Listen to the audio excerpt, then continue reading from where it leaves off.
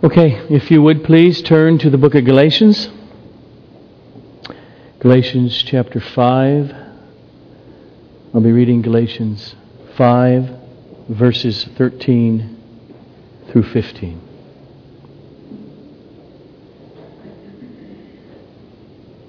For you were called to freedom, brothers. Only do not use your freedom as an opportunity for the flesh, but through love serve one another. For the whole law is fulfilled in one word: you shall love your neighbor as yourself. But if you bite and devour one another, watch out that you are not consumed by one another. Blessed is the reading of God's holy, infallible, inerrant word through the Apostle Paul. Father, help me unpack this paragraph. Cause me to be clear and to be accurate. And don't leave any of us frail sinners who need to be saved or who are being saved and sanctified. Don't leave us without the work of your Spirit to see the beauty of the freedom of Christ this morning. To the glory of Jesus, our great Savior. Amen. I've found over 34 years of my Christianity that where so many people get tripped up within the church world is hearing the good news of Jesus Christ, the gospel of salvation, that you can be forgiven, or saved, or New Testament term, justified by faith alone, by grace of God alone, apart from any works that you do, apart from any change of life or obedience that is manifested in your lifestyle. And all of that is absolutely true. But what happens so often is that glorious truth gets morphed into the thinking that, okay, so I guess it's possible to be a Christian, to be truly saved in Christ without ever, down the road, over time, seeing a pattern of obedience to God as He has revealed Himself in the Word. Obedience to His moral commands, the commands to love others that are being produced by the Holy Spirit in all who believe. I guess I might not be one of those persons, but I'm on my way to heaven. And so the terminology goes, well, they're just carnal Christians. We know she's going to heaven. You know how we know? Because she doesn't want to go to hell. And she did what the church told her to do.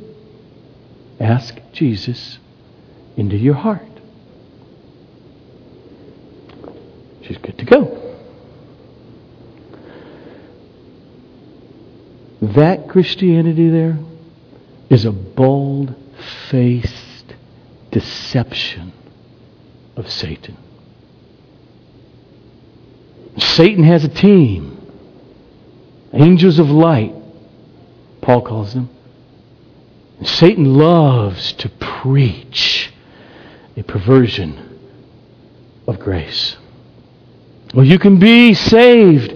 You can be assured of heaven by your acquiescence to, yes, Jesus is the truth. That's the true religion. That's the true way to God. That kind of faith that doesn't necessarily produce any fruit. It doesn't necessarily produce a holy direction in life, a repentant life, a life of obedience to God's moral commands. Like be in the community of Jesus' body, the bride. Like the 10 Commandments. Oh, you should. Many Christians do. But that's just, icing on the cake. It's not the core of what a Christian is. Consider for a moment what the Holy Spirit says through the Apostle Paul in Romans 13. He writes to the church, owe no one anything except to love each other. You owe that. For, why? For the one who loves another has fulfilled the law. For the commandments, and he goes to the 10 Commandments here. For the commandments, you shall not commit adultery. You shall not murder. You shall not steal. You shall not covet. And any other commandment from God are all summed up in the word, you shall love your neighbor as yourself. Paul says, do you see? Love does no wrong to a neighbor. That's why he quoted the 10 Commandments. Love doesn't steal a neighbor's husband or wife, called adultery. Love doesn't steal their stuff. It doesn't slander them or lie about them. It doesn't murder them. Love does no wrong to a neighbor, Paul concludes. Therefore, love is the fulfilling of God's 10 Commandments, or the law. That's New Testament. That is the shepherd's voice. And his sheep hear his voice. In our passage, as we've been moving through the book of Galatians, just notice that Paul repeats what he already said in verse 1 of chapter 5. For freedom, Christ set us free. Now verse 13. You were called to freedom. And we saw Paul laid out what that freedom, the freedom of a Christian, means in verses 5 and 6. He says, here's Christianity. Here is the Christian life of freedom. We, through the Spirit, by faith, we ourselves eagerly look to the future. Eagerly wait for Judgment Day. Wait for the hope of righteousness.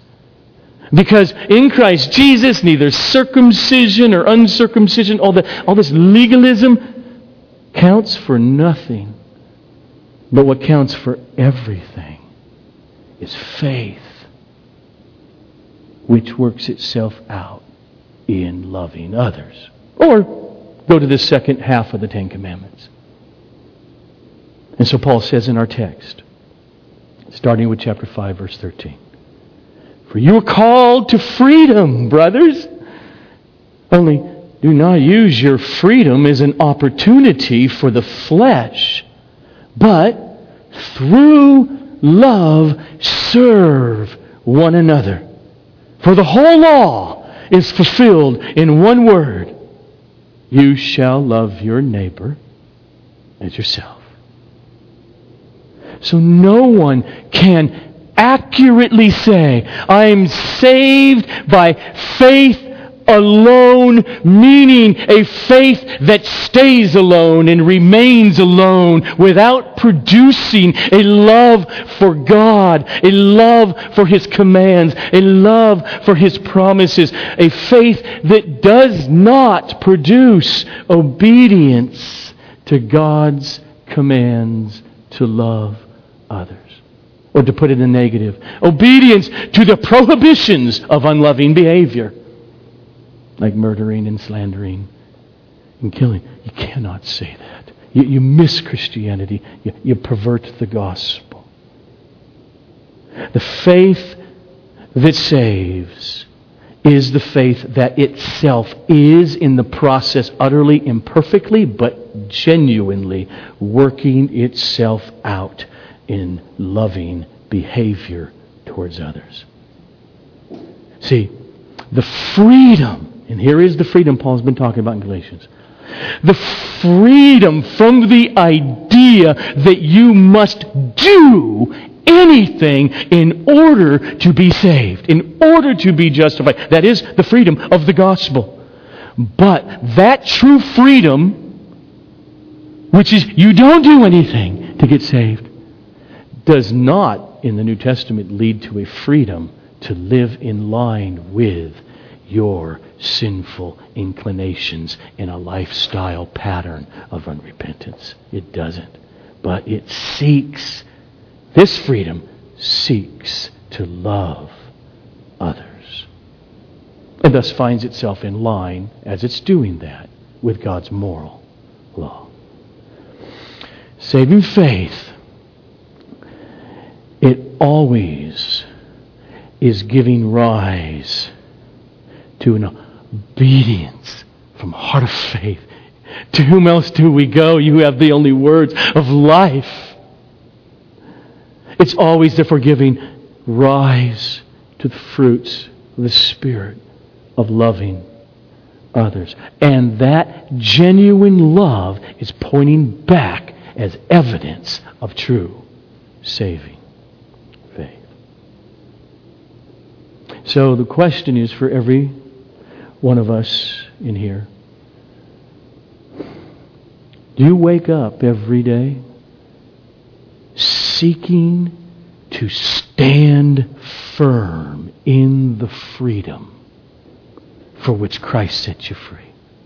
Now, do you wait? And the only way you do that is we wake up saying, God, I'm desperate for time, communion with you prayerfully through the Scripture where I hear you.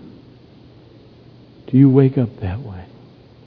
And as you do that, and you know you got a long day of teaching your children or in an office, at work, dealing with human beings, in a marriage, do you prayerfully, therefore, seek, God, help me love my wife or my husband better?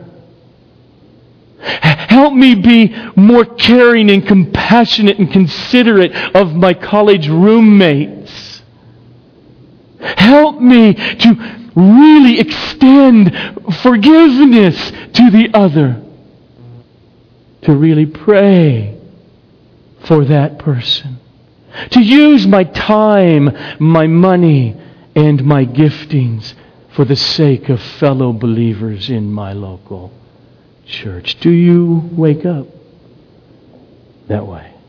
Do you sense within you a desperateness every day for God's power? Or you will not love others. This right there, it is the core of Christianity. I've got to go vertical so that I can go horizontal. So let's follow our text. If you're there, verse 13, chapter 5, Galatians. The first clause is the foundation upon everything that Paul's going to build on it. For you were called to freedom, brothers. That's it. Freedom is the foundation. And then he gives two commands, a negative one and a positive one. You're called to freedom. Only do not use your freedom as an opportunity for the flesh, but positively, through love, serve one another. So first, let's notice the positive. Get the flow. If you are a believer, if Jesus is your Savior, if if you have come to faith in Him, He says you are free. You're free. You're called to freedom. Therefore, through love, serve one another. Think about Paul's language here. If you remember the context, back in verse 1, just a few verses earlier, he opened up this way. For freedom, Christ has set you free. Stand firm, therefore. And do not submit again to a yoke of slavery. And now in verse 13, you were freed from slavery. Now submit to serving others. You see it? So that raises the question, why is it that the freedom of a Christian, the freedom of a born-again person who's indwelt by the Spirit, why is it that that leads to serving others through love? To get it, the answer of that, we need to notice the negative command. Only do not use your freedom as an opportunity for the flesh. Okay, so think with me here. Just look at your text. You keep your head down. You keep it up. I don't care. Look at it. Contemplate. What is Paul doing here? Do you think when Paul says that he means there are two paths of freedom for a Christian? You can take either one and it leads to heaven. Here's your two paths of Christians. You could live the rest of your life down the path of the flesh, fulfilling the desires and the lusts of the flesh. Walk that way. There's a path. Oh, there's another path. Serve one another in love. So there's two valid paths of how freedom expresses itself. You think that's what he's saying? You think Paul's saying freedom means you have no obligation necessarily to treat others with love? Is that what he's saying? You're free from such burdensome commands. Summed up as love your neighbor as yourself. Okay, you can go either way, Christian. Take your pick. We're all going to heaven. But I just want to urge you, don't do that fleshly thing. Just a better life, or just walk the love life, all right? Is that Paul's meaning? There's no way he means that. Because he says just a few verses down that those who live according to the flesh, that's their pattern of life, they will not inherit the kingdom of God. It's verse 21. Works of the flesh and the fruit of love are not two ways or two options for living in the freedom that Christ set you free with. That's not his point. His point is, when you ongoingly live in the flesh, you're a slave. You're not free. The reason is because the freedom is the essence of faith, of trust. And Paul's defined that in Galatians this way. If you're a believer, he says, you see what's happened? God has sent the Spirit of His Son into our heart, causing us to cry, Abba, Father. The freedom of a Christian is the faith that is drinking of the eternal fountain of God. It is the freedom of walking in that process of being filled with joy in God who meets all your needs. And thus, you have something to overflow to others, called love. On the other hand, to live in the flesh. What does he mean here? Remember, he's juxtaposing, putting up loving others against following the desires of your sinful nature. The flesh. To live in the flesh means to act towards others horizontally in order to fill up your emptiness. In order to use them as a means to your goal.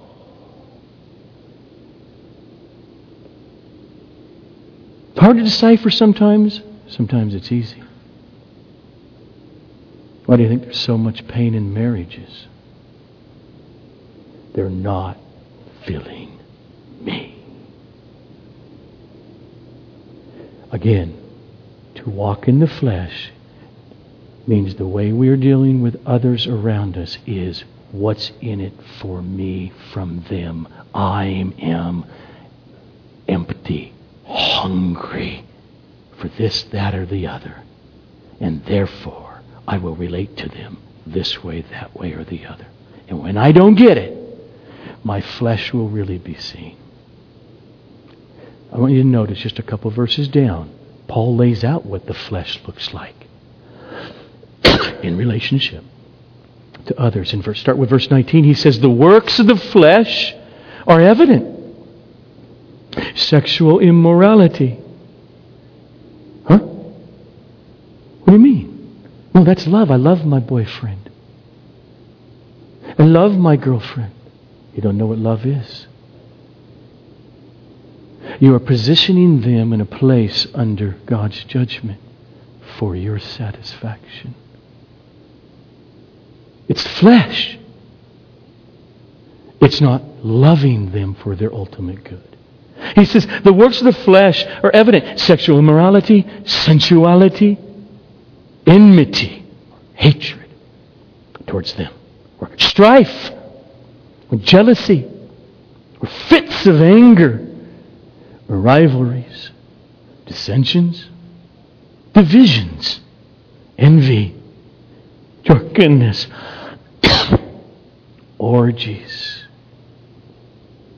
So when Paul says this opportunity for the flesh, what he means is don't give up your freedom. You remember how he said it a few verses earlier? I'm telling you, if you go the other way, the religious way, this way, you will have been severed from Christ.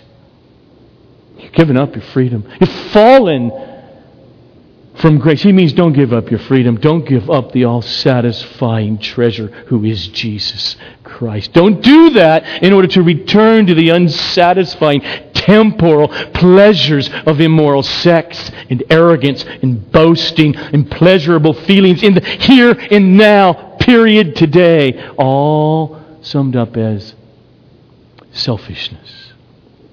He says don't do it. But on the other hand, love. Love is the only behavior that we can do in the freedom for which Christ set us free. Absolutely. I've been forgiven so much. I was under God's wrath. And Jesus, while I was yet a sinner, died for me. Of course I will forgive you. Absolute. Not only that, is there anything I can do now to help you with my time, my money, my talents? We got so much in life here. I want to do that. That's what freedom does. It would be my joy to overflow with what God has given me to you. And so Paul says, one of the most famous chapters in the Bible, even to the non-Christian, in 1 Corinthians 13, love is patient. But think about it. If deep down, sometimes you're really conscious of it, sometimes we're not so conscious of it. I want something from that person. I'm hungry. I need satisfaction. I need contentment. I got to get something, or my life ain't going to go right. The more impatient we get with that person. But love is patient and kind. Love does not envy or boast. It is not arrogant or rude. It does not insist on its own way. It is not irritable or resentful. It does not rejoice at wrongdoing, but it rejoices with the truth. Okay, so why, Paul? Why are you saying love is that way? Because love's motive at its core is not to get from the other person something it doesn't already have. That's why. When I need this, I don't have it, and you don't give it to me. Can you see that? I'm very familiar with these unloving emotions. That's why love acts this way and it doesn't act that way, according to Paul. You're free. Love. Serve one another in love. And then in verses 14 and 15, Paul has said, don't do this, walk in the flesh, serve in love. And then 14 and 15 come in, and Paul gives this positive and this negative reason you better obey this. Incentive to obey the love command. For, there it is, reason for the whole law is fulfilled in one word. You shall love your neighbor as yourself. Negatively. But if you bite and devour one another, watch out that you are not consumed by one another. We've seen this numbers of times throughout Galatians. But in the giving of the law of Moses, God was always at and after people's hearts. The law was always intended to reach towards people's hearts who would be satisfied with His grace. Satisfied like Joshua. I'm not leaving. You go, Moses. I'm staying in the presence of the Holy Spirit. I'm staying in the presence of God. It was always reaching for those who would be satisfied with the Holy Spirit dwelling in them, satisfied with God's love for them, that their lives would overflow in love. That's why Paul asked the question back in chapter 3. Is the law of Moses then against the promises of God's mercy and His grace? Answer, certainly not. His mercy was the purpose for all of redemption, for the giving of the law, which would ultimately point to Christ, which is the only way any human being can be saved. And they find themselves awakened and saved. And thus, Paul says, now walk in that freedom. And guess what? You're fulfilling the law. It's summed up, love your neighbor as you love yourself. So that command there in Leviticus, and Paul repeating it here, and Jesus repeating it, that command assumes everyone in this room has a deep-seated self-interest. Just assumes it. And it's called love for self. Meaning every single one of us here, we want to be happy. We want to be relieved of the toothache or any other physical pain or emotional pain. or relational pain. We all want contentment. And if we find ourselves in a situation where food is scarce, we want a belly that is filled. We want a bed to sleep in. We want security. We want friends. We want meaning and purpose. Go on and on. He just assumes this. This is what it is to be human. Just listen for a moment how Paul gives an illustration of the essence of love, loving your neighbor as yourself, in Ephesians 5. Husbands, love your wives as Jesus loved the church. He says, in the same way, husbands should love their wives. Okay, how? As their own bodies. He who loves his wife loves himself. For no one ever hated his own flesh, his own physical body, but he nourishes it. He cherishes it. If he accidentally strikes his thumb with a hammer, he goes to the thumb and says, let's stop hurting somehow. Give me medicine. And he says, take that and love your wife. Christian, take that and love one another. Love your neighbor as you love yourself. It is a command to use your own longings for painlessness, for contentment, for happiness, for food, for security, for friendship, etc. To use your desire for those things as the barometer, as the model for feeling and for doing for others. Think about it. Not just in this room, in 10,000s of churches across the world today, but all these secular people out there in their church of exercise, whatever they're doing this morning. Everyone likes the Ten Commandments. So let's just go this second table, okay? The second part of the Ten Commandments. They all like them for other people. Why?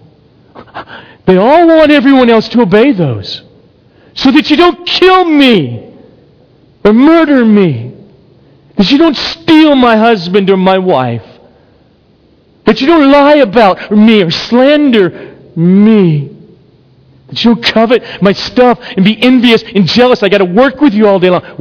We all love the Ten Commandments. We want everyone else to do them. Okay, so take that.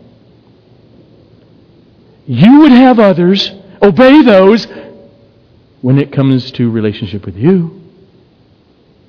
Therefore, love them as you would love yourself. That is the fulfilling of God's commands.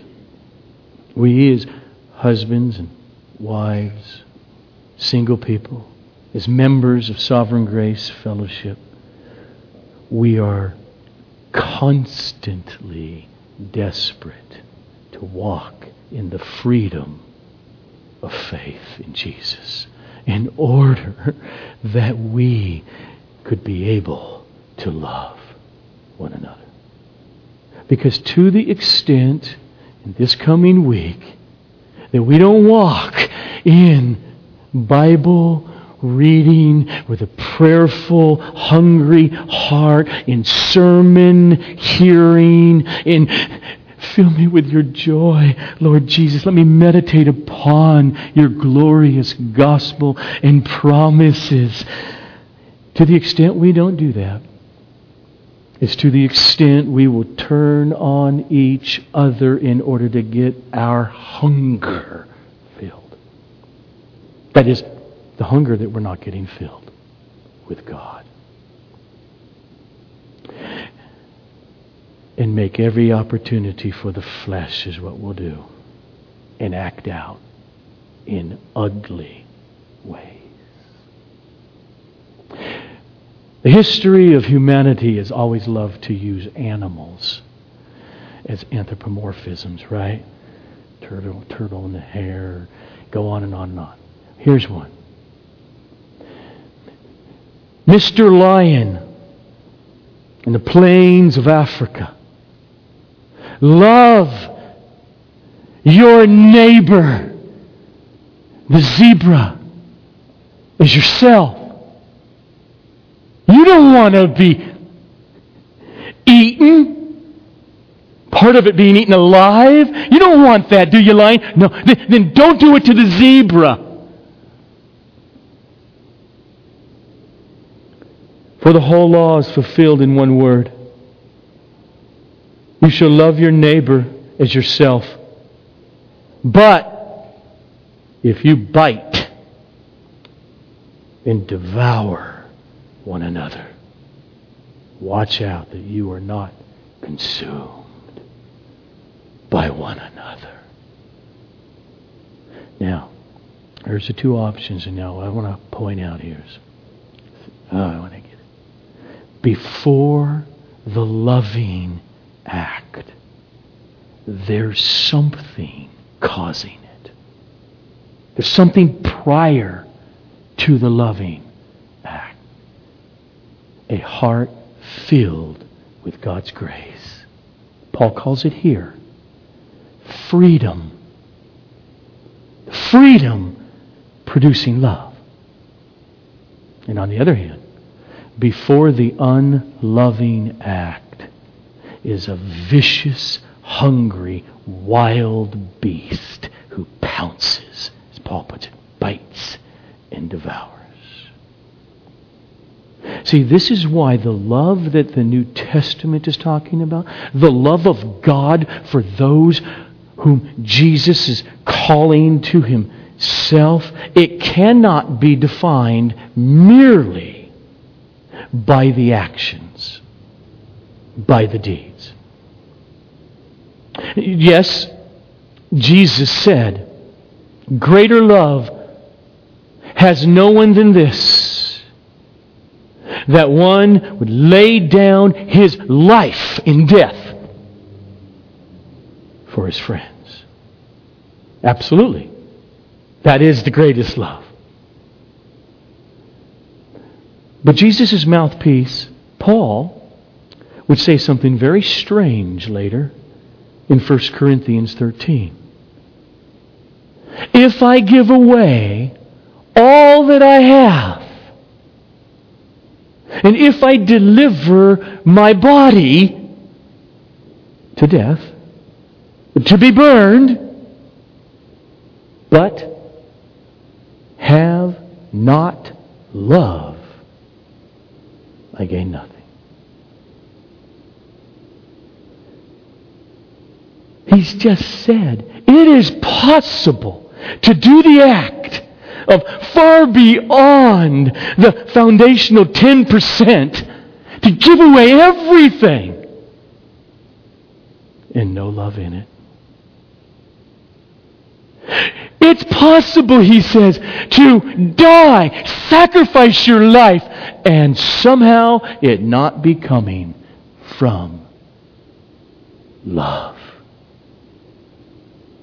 This means that all of our activities, our church going, feeding a hungry person, or teaching the Bible to others, or giving away everything we own, or just a portion, all of that can be done without love.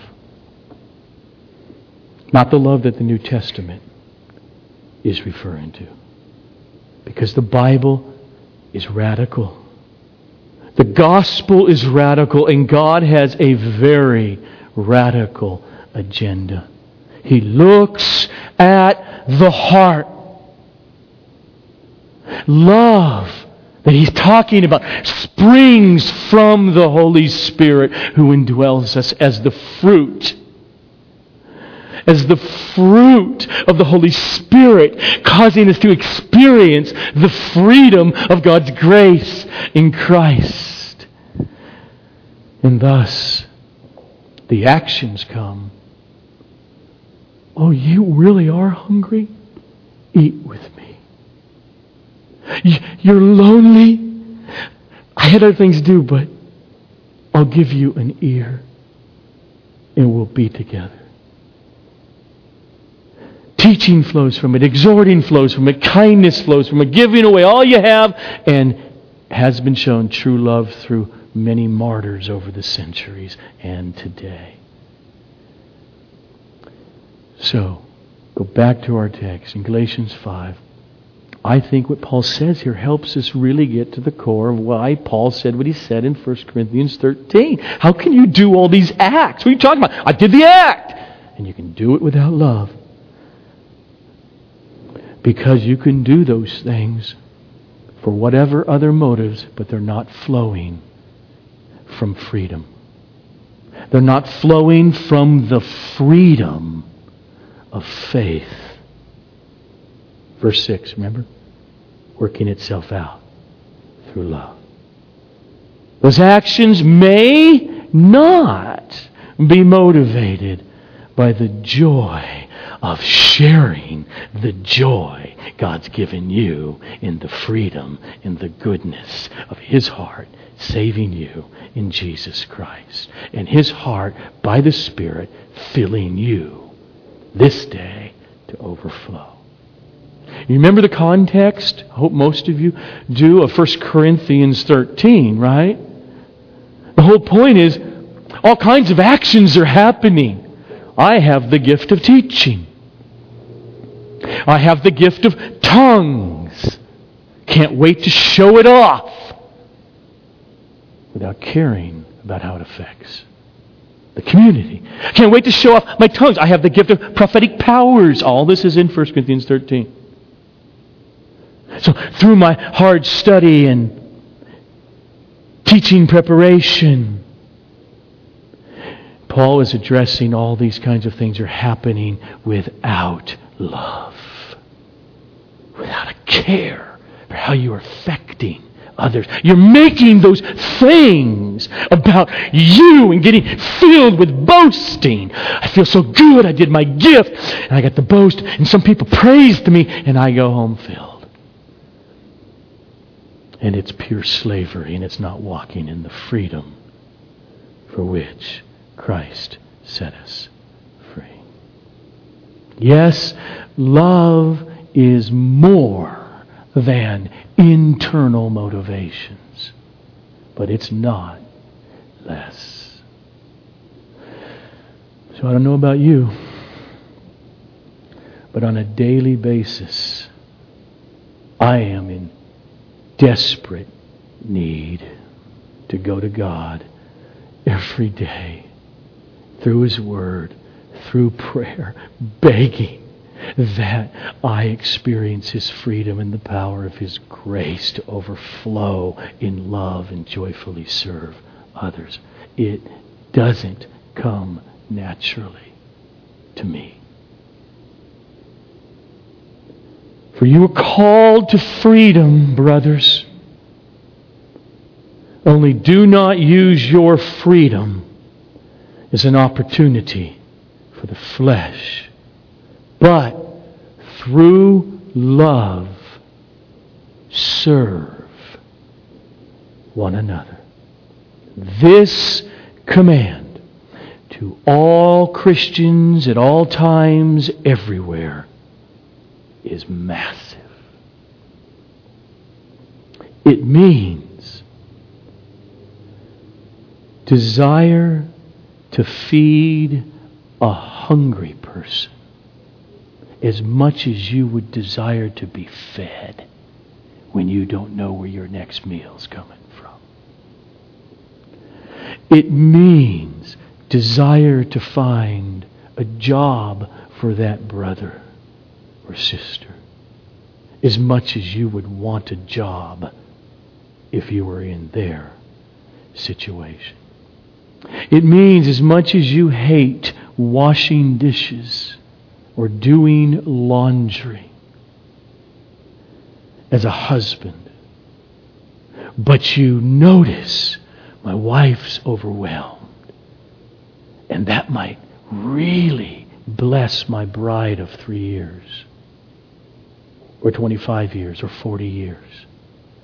Then, from the joy of her joy in the act, you go and you do it freely and joyfully. This command means desire to inquire of another person's life who has nothing to offer you. Desire to inquire of their life just as much as you would want other people to care about and inquire of your life by asking you questions. This command means desire to empathize with others' pain as much as you feel cared for when people feel deeply for you. It means desire to help the other student get an A in class as much as you want to get an A in that class.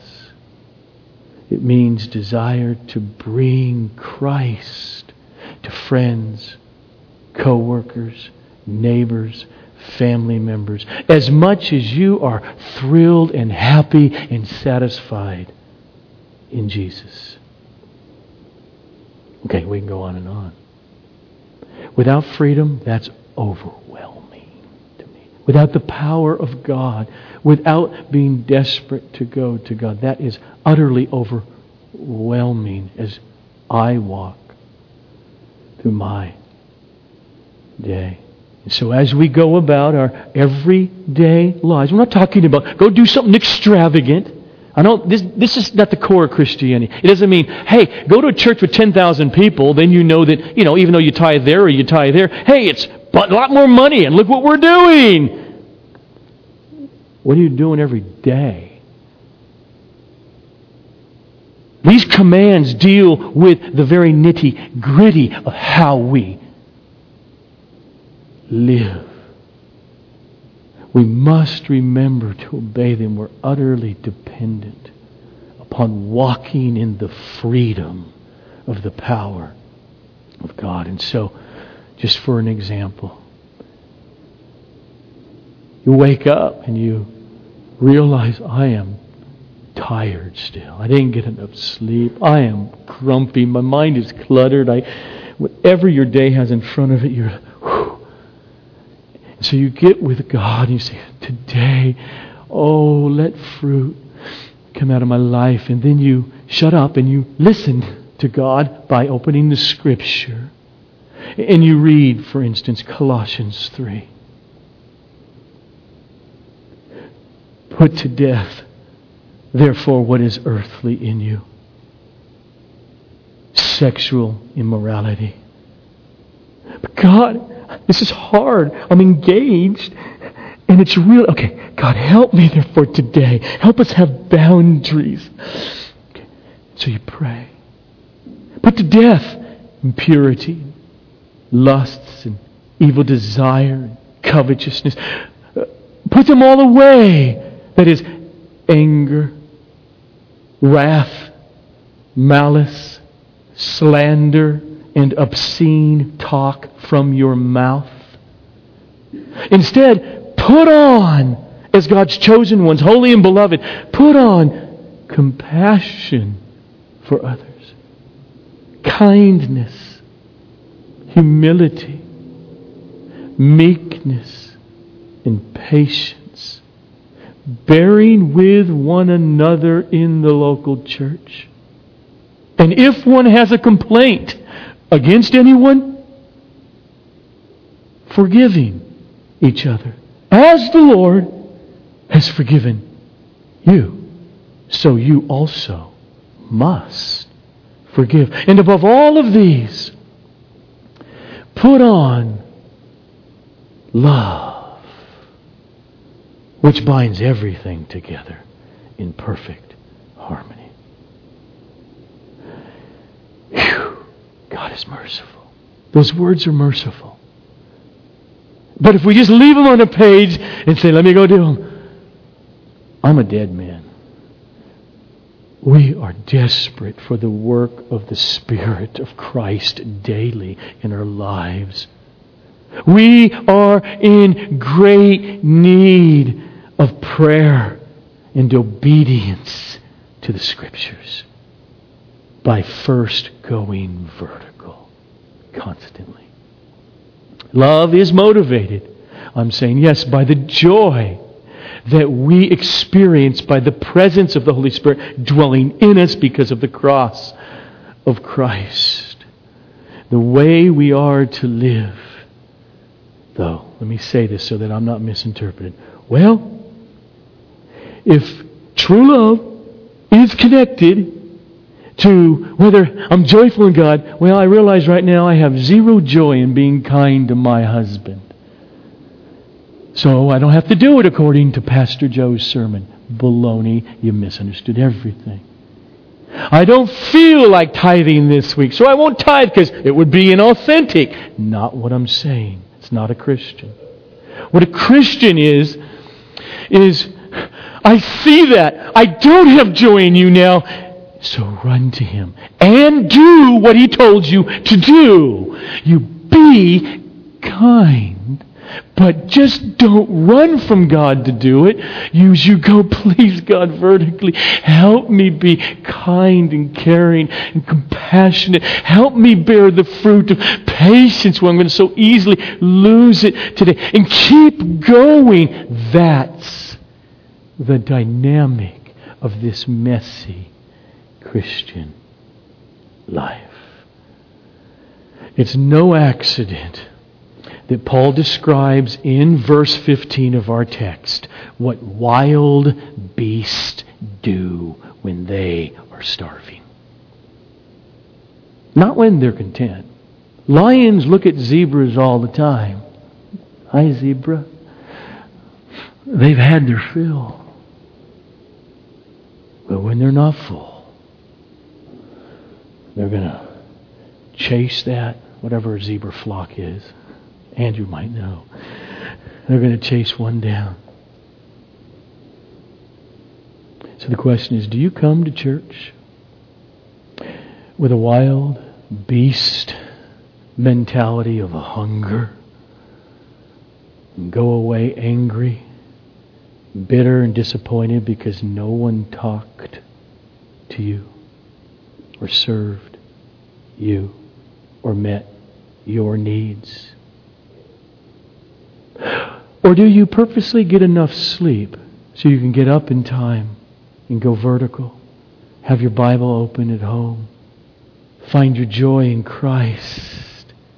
And so that you're ready to come here and serve one another in love, in overflow.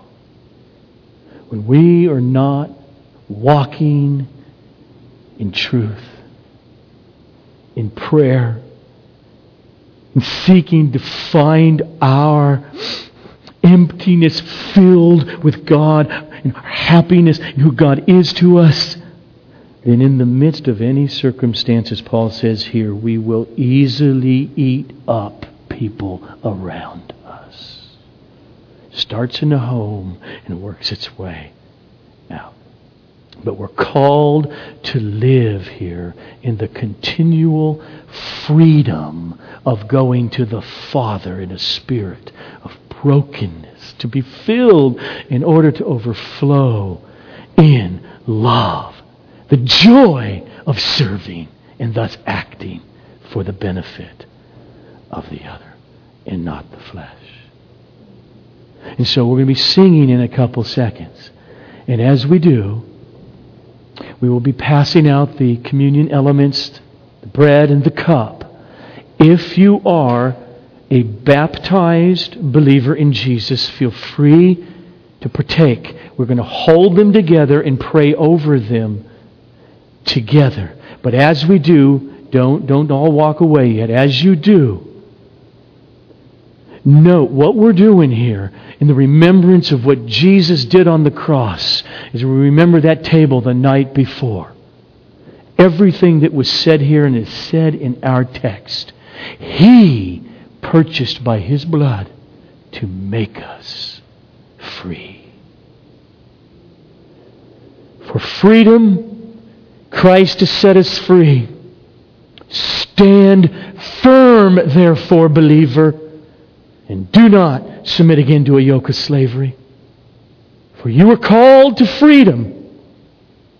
Only do not use your freedom as an opportunity for the flesh, but through love serve one another. Let's go vertical and stand and joyfully sing unto this great Savior.